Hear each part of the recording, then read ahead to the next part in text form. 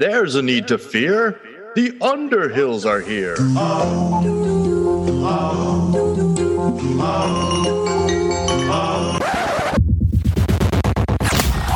Broadcasting live and around the world. From Cabana One, the only podcast that's all ball bearings. Your ultimate source for everything Fletch. Moon River. Whew. Thank you, Doc. You ever serve time?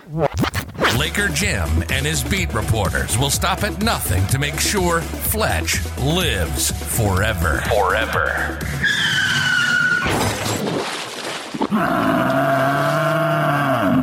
They don't shower much.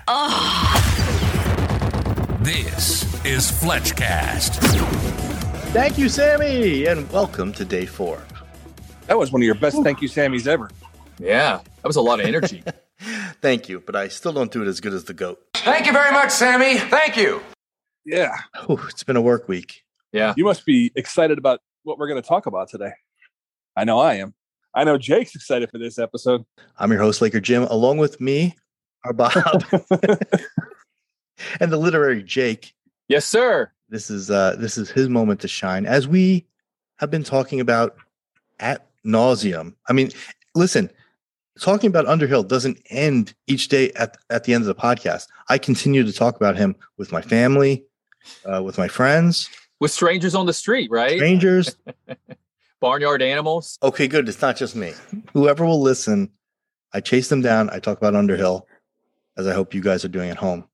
Okay, Jake, this character not only is a part of the first movie and the second movie, which we will cover tomorrow, Fletch Lives, but he's also part of the book. He is the trifecta character. He's in all 3 platforms of Fletch. Yes, he is. And I have the book right here in front of me. I'm going to be reading a couple of passages from it.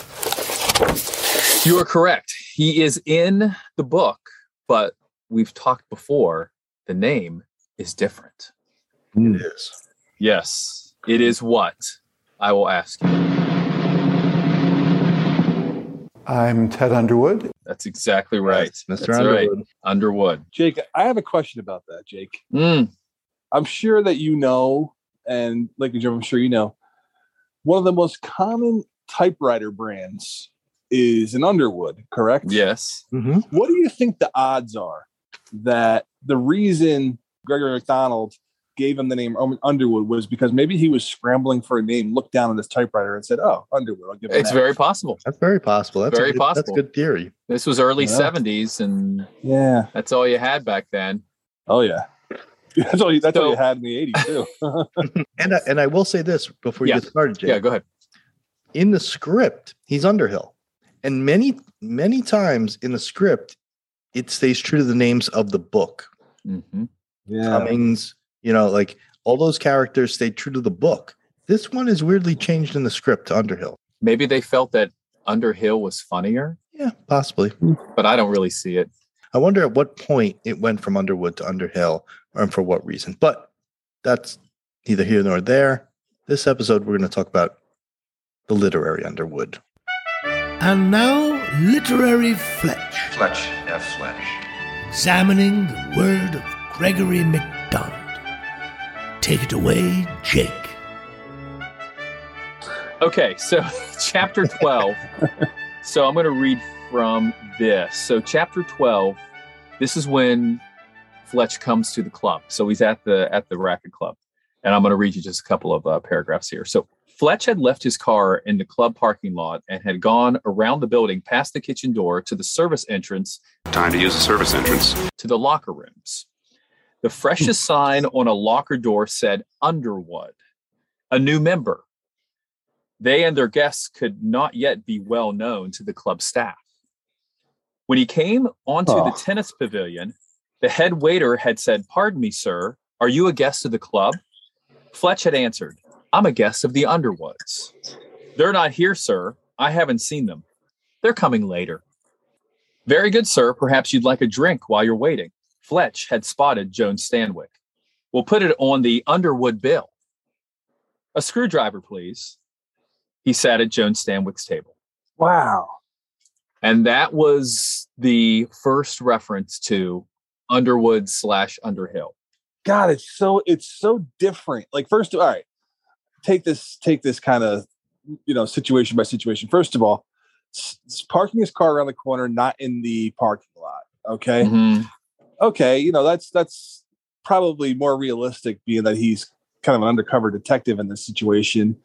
But sneaking in through the locker room, that's something that, you get that inside information that Underhill is a new member. Underwood is a new member. That is not something I ever would have expected. I would have thought that Underwood or Underhill was a legacy member that's been around in that club since he was a kid. Right. There, he knew the ins and outs. Yeah, I wouldn't think that they're like a new money kind of couple that just joined this club. Maybe they recently were thrown out of their last club for the behavior that we've seen, and they had to find a new club, and that's why they came here. Yeah, I certainly did not picture the Underhills as new members. That's an interesting take on the characters, because I imagine them also as founding members or family that generation after generation has been members of this exclusive racket club. But hey, sometimes you got to wait till you're in your 50s or 60s to have enough money to finally belong. But hey, hats off to Fletch. Walking into a strange area on the fly, coming up with an idea to pick a new member, say you're with them. That's genius. But it's smart. Yeah, it's a very smart. It's a smart way to do that. Yeah. This isn't really Underwood / Underhill related, but in the next couple sentences, he talks about the line that we always use is John Cocktoaston, although here it's not John Cocktoaston, it's the world's most forgettable name, Utterlemensky, John Utterlemensky. And in the script, that's the alias that he in the script. Yeah. So that was a Chevy ad lib. I'm John. Oh, John. No, John who? John Cocktoaston. It's a beautiful name. Well, it's Scotch Romanian. It's an odd combination. Yeah, well, so are my parents. Yeah. Huh. That's a good ad lib. I mean, it's funnier. And he's in the furniture business in Butte, Montana. We talked about that. Right. As far as any further mentions, a couple pages later, he talks about, by the way, John, this is Joan talking. By the way, John, how did you gain entry to the racket club? I'm a guest of the Underwoods. He and I are doing a little business together. He knew my plane was not leaving until mid-afternoon, so he suggested I come over, hit a ball, and have a swim. The Underwoods? I don't know them. They must be new members. I'm sure I wouldn't know. So back up a little here. First of all, Joan being Gail. And second of all, when you said he was in the furniture business, do you mean John or Ted? Yes, John. John, that's John's his cover. Backstory.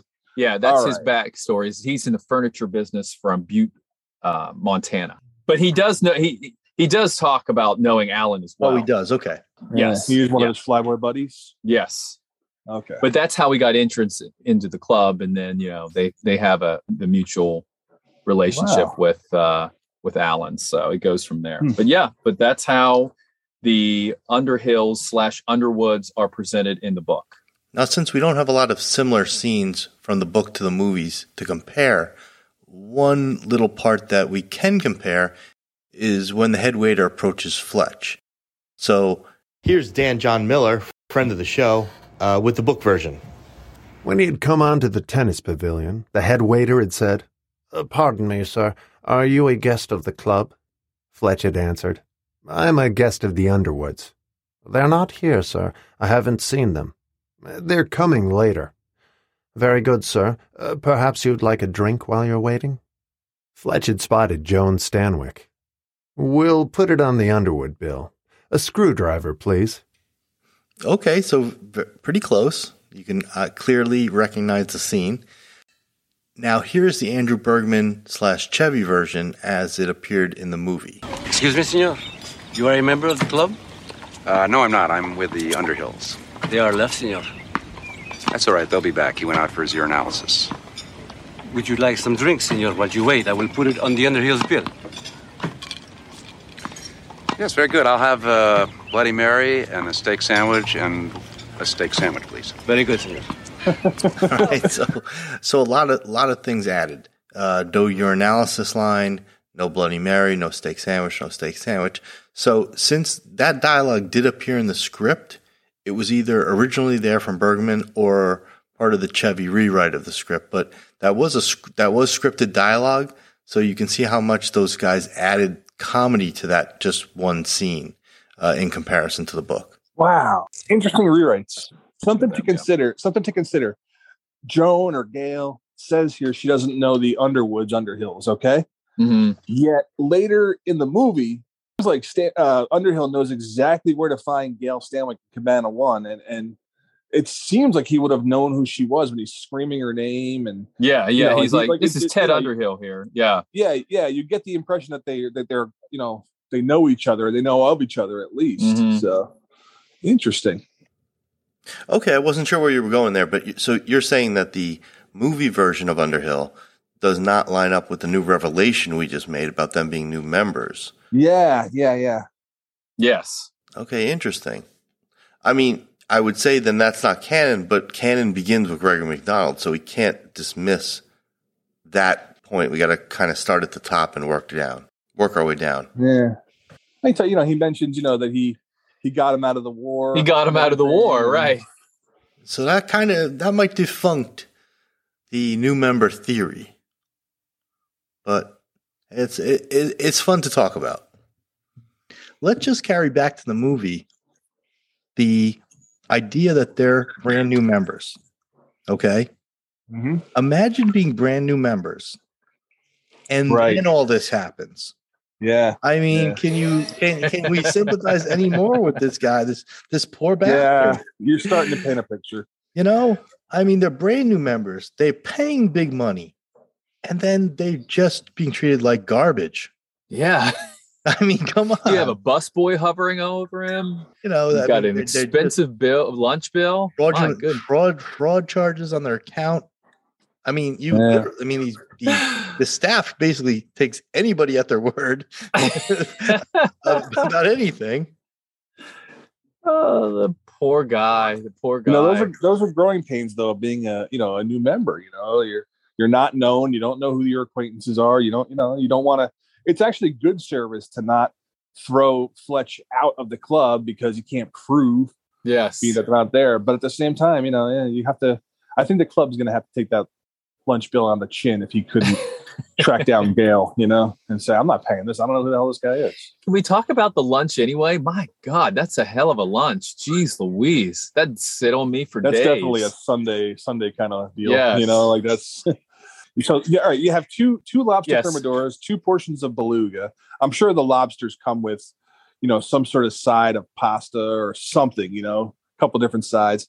Then you have Dom Perignon, and that's a $400 lunch right there. Yeah. $1985. Yeah.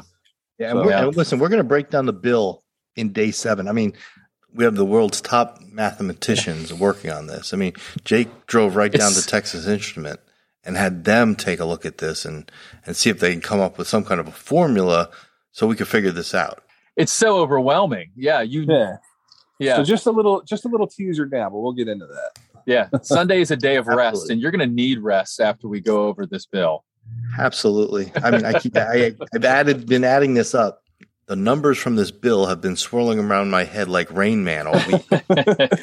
How many characters, Jake, transcend the 2 movies and the book? Well, Fletch. We have Ted, or Underwood / Underhill. Gillette is in the book and in both movies. Yes. And I believe, and then Frank, of course, yeah. And then I believe that's it. Yeah. I mean, that's good company. It's rare company. Yeah. Right. I mean, if we're making our Mount Rushmore of Fletch characters, that puts Underhill on Mount Rushmore. He really is. I think so. Yeah. I think he's stuffed right into that little Teddy Roosevelt spot. Well, there would be 4, and that would be it.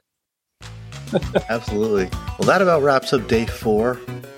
And just look at this as one more layer that we've peeled from the human onion that is Ted Underhill. Yes. Day by day, layer by layer, we learn more and more.